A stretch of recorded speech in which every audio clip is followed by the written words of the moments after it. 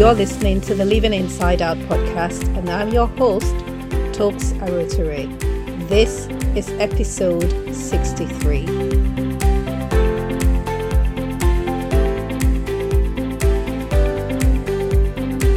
Welcome to another exciting, enlightening episode of Living Inside Out with Tokes. If this is your first time joining in, I am sending you a big virtual hug, and I deeply appreciate you joining me. And while you're at it, before we dive in, please subscribe to this podcast. And also, if after listening you feel, I like what I heard, then can I ask that you give us a 5-star rating wherever you're listening?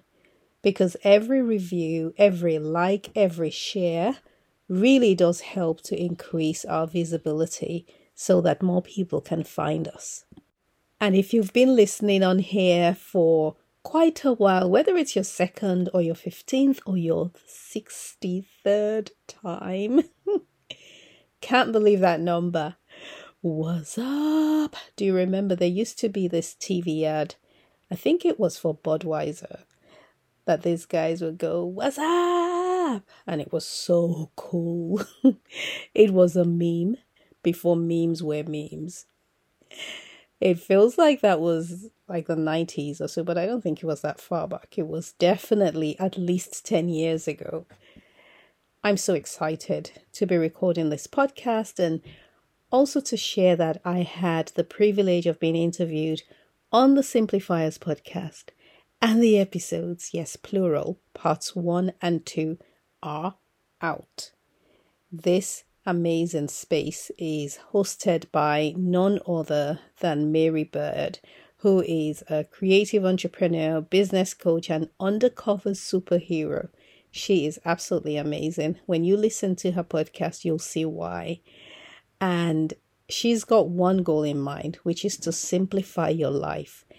And so each episode breaks down topics in business and life and simplifies them, which is really needed because with the wealth of information that's out there, it can get pretty overwhelming.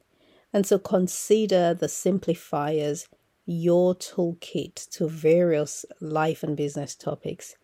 I've left the link in the show notes, but you can simply search the Simplifiers on any podcast app and add that to your library of excellent, enlightening podcasts to listen to. Second bit of announcement is Get Unstuck. The Mindset Mentoring course, which begins next month, is available to book from my website, tokesarotere.com. All the details about this really good course can be found via the link in the show notes below. So how have you been? What have you been up to? What's been going on in your life? I hope it's been wonderful stuff. I hope and trust you have been recognizing the opportunities to grow and snatching them because they don't stay there forever. Well, remember last week I told you that there are treasures in dark places. And also I call challenges lesson teachers. Well, I found some pretty priceless gems. To jog your memory, while I was on holiday in Lagos, I had a wonderful time. There's no denying that. But the fun and the busyness also masked what was going on beneath the surface. And I found myself staring at an alternate possible reality from what I have been carrying and hoping for. If you've ever been in that place, which I know you have, then you know exactly what I'm talking about. This is when fear grips you so tightly that you're paralyzed, and then it twists your head to take in the sights, which is all the physical evidence that the thing you fear is certain to come to pass. And then you pray, and no matter what you know to be true, which is that God is faithful, He'll never leave you, He'll never abandon you, somehow you find the scary vision more believable than God's promise.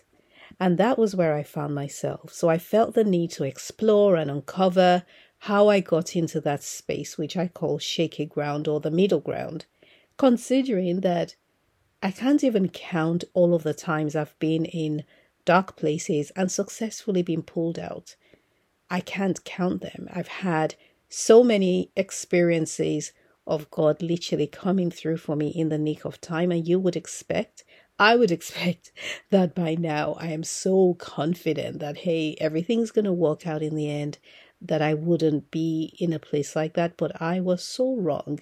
And so I decided to do some exploration and ended up in the story of Eve, who is the woman in the Bible that also found herself on shaky ground, staring at two possible future realities. The one that God told her and the one that the devil was now selling to her. What's interesting was that in the midst of the dread that I was in, I knew that there will be lessons that will come out of it. But I just felt so weary. I felt fed up, done. In that moment, you know what I mean. But you see, challenges come to stretch us, to increase our capacity so that we can receive and then handle the wisdom that follows. A big part of what we do at the Baby Cut Shop is logistics. The Baby Cut Shop is a furniture company specializing in the production and sale of baby and children's furniture as well as accessories. And logistics is an area for major stress, potentially major stress, because you can produce the most beautiful furniture in the whole world. But if it is not packaged properly, it will get damaged before it arrives at the intended destination, and everyone's time and money and effort would have been for nothing. I used to have a supplier that guaranteed one thing, which was that his pieces will arrive damaged every single time. And it got to a point where we started to keep small amounts of his paints in store just in case repairs were needed. Now, on the flip side, we also have we don't have, obviously, no longer work with that guy, but on the flip side, we have a supplier currently who recognizes the value of his goods, and therefore the packaging is ace. I'm pretty sure we can drop it from an airplane and it wouldn't break. Okay, we won't try that. But seriously, these guys have invested in very high quality packaging because they know that the goods they carry are precious. And so it comes at a price. And when you're buying a piece of expensive furniture, understand that you're also paying for expensive packaging to make sure that it arrived at your doorstep in the perfect state that it was supposed to. Valuable materials need to be handled with care. And so if you're going through a rough patch and you can't make sense of it, and it seems like it's one thing after the other, understand that you are a container for wisdom and for God's purpose. You're a carrier of precious gems on your way to deliver hope to the world. The container has got to be robust, and you're simply being strengthened. I don't say this because it's nice to hear and it sounds almost poetic, but because it is true and my life is proof. And so I thought I'd share with you a few gems that have come out of that experience I had of dread and fear and uncertainty, where I was simply being stretched and being made more robust so I could carry precious gems. One of the gems was the realization that I have been aiming too low. So if you listened to the previous episode, which is called Moving On From Mediocrity, number 62, you'd find that I used pretty much the story of Eve and made some comparisons and with mediocrity and being in the middle ground, being between the space where you used to be and where you are heading from. The main point of that episode was that a lot of times when we find ourselves in the middle, on our way to the top, we settle in the middle because we think, well, at least I'm a lot better than I used to be. And sometimes challenges and difficulties cause you to forget your first dream, your original dream, and it sends you into survival mode. And you're just so thankful and glad to be surviving that survival becomes your goal. And when you get to a place of survival, you settle there because it feels like you have arrived.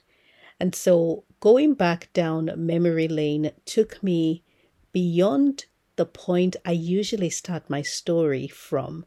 And so I share my story around the subject of my loss, losing my business, losing everything and starting my life from scratch. I love to share the story publicly because first and foremost, it was the public sharing of it that set me free from hiding because I was ashamed of it. I call it my rock star story, not because it's full of nothing but success, because it certainly is not, but because it reflects the courage and the boldness to talk about things that once upon a time I was ashamed of. And everyone has a rockstar story, and I encourage you to share it. I even do a course called Write Your Rockstar Story. There is none left for this year, 2022, but next year we'll begin that again.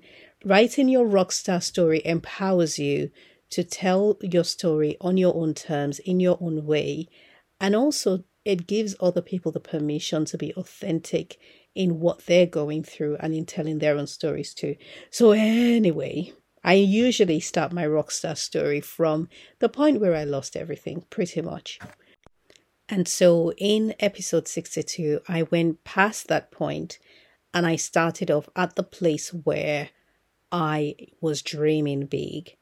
And I thought a lot about it, and just really going down that memory lane led me to remember that I used to have a big dream before I lost everything and shrunk my dream into a manageable size.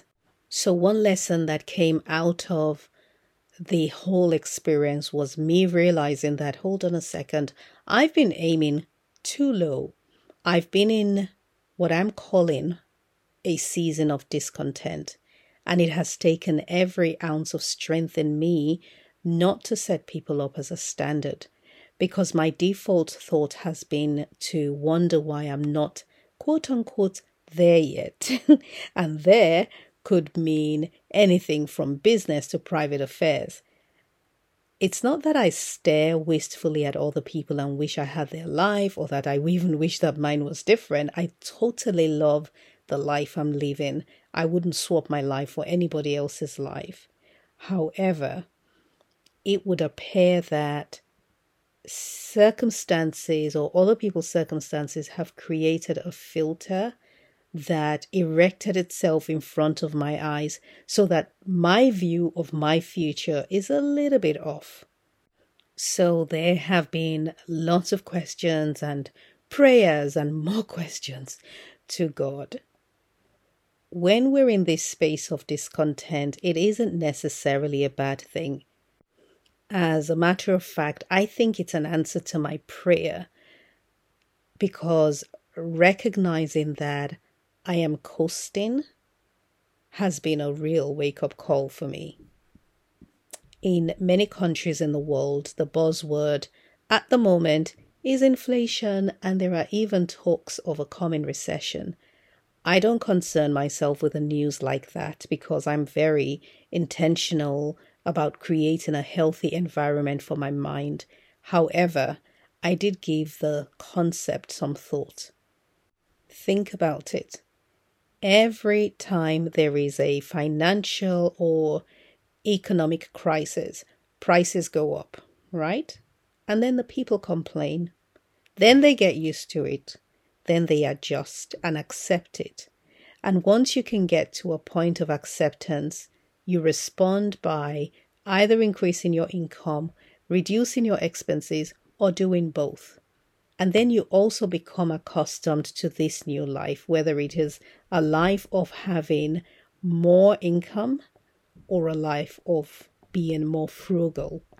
And then many years later, maybe some roughly 7 to 10 years later, the cycle begins all over again. I say that to stress just how easily we adapt to circumstances as humans and we can use that to our advantage. Contentment is a good thing, but don't blindly wander into mediocrity and call it being contented. So if you have been worried about high prices and, petrol and food and inflation and all of that, don't worry. You will survive this season. Being adaptable to changing circumstances does not mean accepting a life of mediocrity. Rather, you recognize your own ability to be dynamic and to make changes, and above all, to produce more. So in this season, I am in a state of discontent, but it's not a dissatisfaction with my life.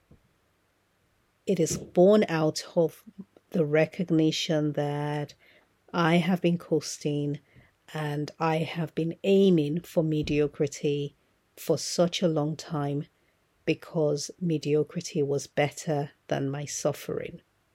That's gem number 1 that I've learned, and I hope that helps and made sense. The second lesson came out of the book of Joshua, where God said to the children of Israel, actually said to Joshua first, "Every place the sole of your foot shall tread upon, I have given to you." And so I've been reading that a lot, and I've also been going back to the call of Abraham, and I found some very interesting things which I never knew. So let's start with Abraham. His father's name was Terah, and he had 3 sons. Abraham, well, he was actually called Abram. So Abram, Nahor, and Haran. They were all married, these guys.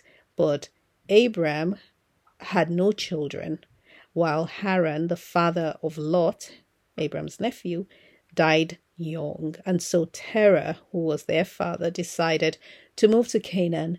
But halfway there, they arrived at a country or a place called Haran, which this time is spelled double R. So sounds very much like his late son's name, but this was spelled differently. Maybe the name reminded him of his son that passed away.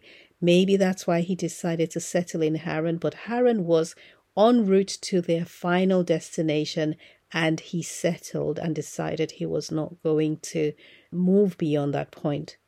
And so God called Abram and told him to leave his father, leave his mother, and go to this land that he was going to show him. This was a land with no name, by the way. And there he was going to make Abraham's name great, make him famous, and even birth an entire nation out of him. I think he said nations, plural. Remember that Abraham had no kids and couldn't have children. So I'm reading this and I've got questions, because my first question would be, okay, so his name Abram meant father, and yet he didn't have any children. I don't even know whether he was born with that name or his name was changed at some point by his own father. I don't know, because it's really odd that you would name your child father. Okay, maybe not. Maybe it's not odd. I don't know. But it was going to be made worse years later when God changed his name from father to father of many nations. The irony, the mockery, and the bravery of Abraham. Listen, I would have shortened my name if I was him. I'd be like, just call me Abe. And they'd say, but what does it mean? What does Abe mean? I'm like, doesn't matter. Abe. And they'll be like, yeah, but no, Abe. That would have been me. And I'll also be like, so God, why are you unable to bless me in this land where I have the support of my family and friends? I have my own land. I have my own home. Why don't you just bless me here?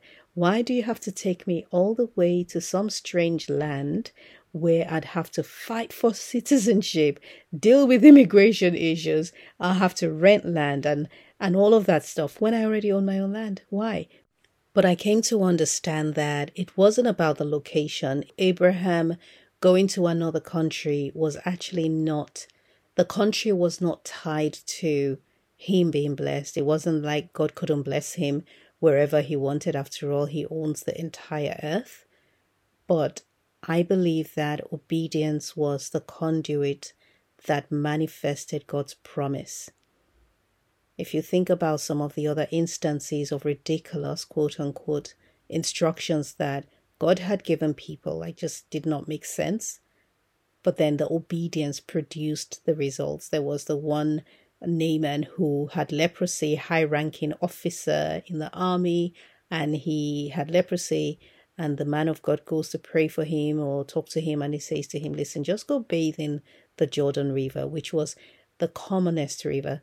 Listen, my shop is on the King's Road in London, and the King's Road is called the King's Road because it was once a private road for the King of England, and it was only for him and his nobilities. And so there are locations, rivers, and I imagine in Bible times that were exclusive, where commoners were not allowed to go to. And so this guy's like, okay, why are you sending me to a river that everybody goes to? He actually even said, but there are better rivers. It wasn't about the river. The healing was not in the Jordan. The healing came through obedience to a very specific instruction. And so you will find that there are times that you feel led to take action in an area of your life that seems totally unrelated to what you've been praying for or what you've been looking forward to. And just take the action. Like, don't try and understand everything, because the bulk of the reason why you've been told to do what you're doing is unseen. We're dealing with more than one realm. Everything that happens in the physical is a result of what's going on in a superior space, which is the spirit realm, the unseen space. So obedience is powerful, and obedience is specific and personal. Children of Israel were told to march around a wall, which wouldn't make sense to anyone. How do you win a war or take a city captive by simply marching around silently? Doesn't make sense, but obedience, hey, the walls came down. No questions asked. So fast forward to Abraham having the promise and everything, and now he's had kids. His children have grown up. They've actually have become nations of their own. And they are at the mouth of the Jordan River, about to cross over to take the land that God had given to them.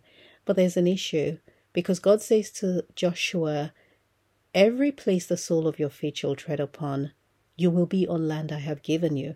He didn't say, go into this land and walk around it, and when you walk around it, I will give it to you. He says, you will be on land I have already given to you. I have pre-assigned to you. But then the reality was that there were people living in that land. There were Canaanites. They owned the land and they physically were present. But the promise, which transcends the physical realm into the spiritual realm, was what stood. So through a series of wars, if you'll call it that, because it's hardly a war if you're fighting God, you will lose if you fight God. The wars happened and the Israelites claimed the land as theirs. Whatever God gives you belongs to you, even if the physical reality is different. One of the mantras and the reminders that I tell myself and I share with you frequently on the podcast is, don't make decisions based entirely on your senses. Don't allow your senses to draw conclusions for you, because there's a difference between fact and truth. Fact is physical, is real, is what's happening now. Truth transcends what you can see. And that's why believing is seeing. In the Christian faith, you believe first and then you see. Think of an iceberg. If you're looking purely without any equipment to look beneath the sea, beneath the surface of the sea, and you just look out to sea and there are some icebergs there, it's easy to think that you have a large piece of ice floating on the surface of the waters. But in reality, it's just the tip, and there is a whole iceberg that might stretch many, many miles beneath the waters. You can't see the rest of the iceberg. Everything we see and experience in this realm on earth as humans that our senses pick up, everything that our senses can perceive, is only the tip of the iceberg. And the rest of the iceberg, the rest of the picture, is hidden. in the spirit realm. This includes ideas. When you have an idea, understand that it goes beyond just an idea. Everything that we see, I'm staring at the fan right now in this room, every piece of furniture was once an idea in someone's mind, and it's made its way out of the mind and has become a physical thing, which is what ideas are meant to be. Your mind is designed to process ideas. It is not designed to hold ideas and store it forever. We are meant to process them and then physically let them materialize so that they can be experienced by other people. I once had the idea to trademark my company, and I knew that because of the name, I didn't qualify for the trademark. But I went ahead and applied anyway, just because I was learning and coming to understand that every idea was the tip of something bigger, and therefore I was not to dismiss it, especially when it's insistent and it wouldn't go away. Don't dismiss your ideas, even if they sound ridiculous to you. So I applied for the trademark and I get turned down, not surprisingly, for the reason I expected to get turned down. Cost me over $300. So I contact a lawyer, a trademark lawyer, and he says to me, his exact words were, "You have zero chance of getting a trademark in this name. I suggest you mark your logo instead of the word, instead of the name." And there is a process for appealing rejections, and the process is another £200 or £300. But because I knew that there was really no chance and the lawyer had reassured me that there was none, I didn't bother going to appeal. But I did email the trademark office and try to plead my case and send some further information.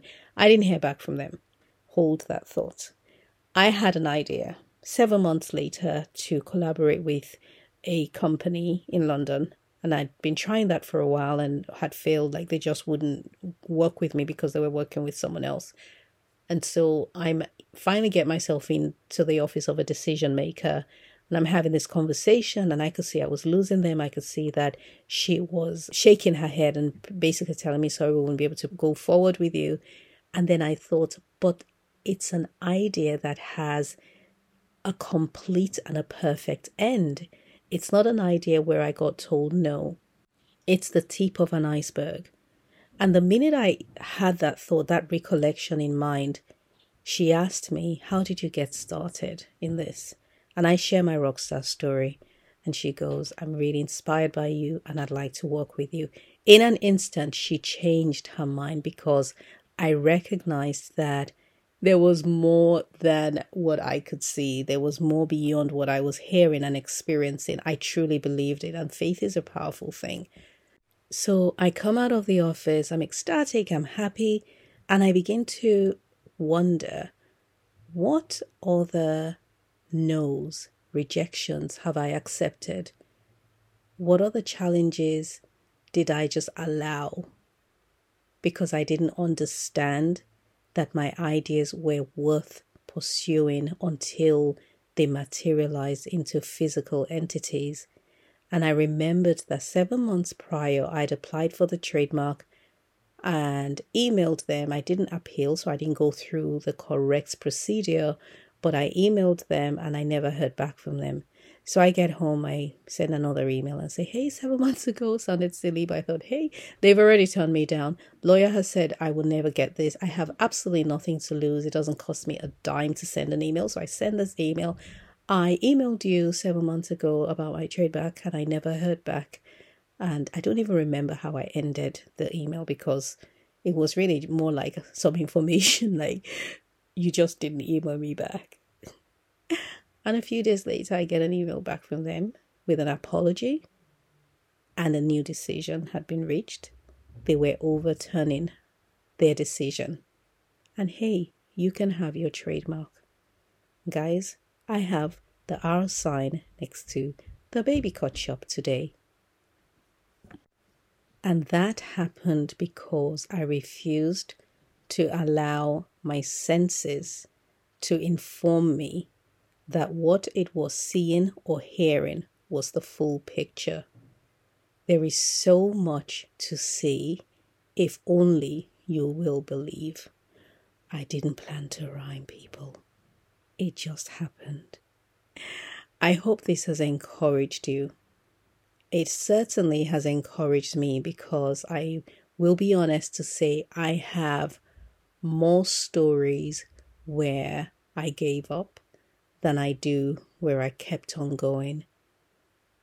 But it is moments like these where I share authentically from my heart personal experiences which tend to hide within the pages of my journal, where I get the courage to share them out loud in the hope that you will be blessed. In these moments, I see how valuable it is for us to live our lives as though there is more beyond what we can see. Because when you do that, it goes beyond blessing you, and it also blesses the people who are watching your life. You're amazing. Thank you for listening, and I'll talk to you next week.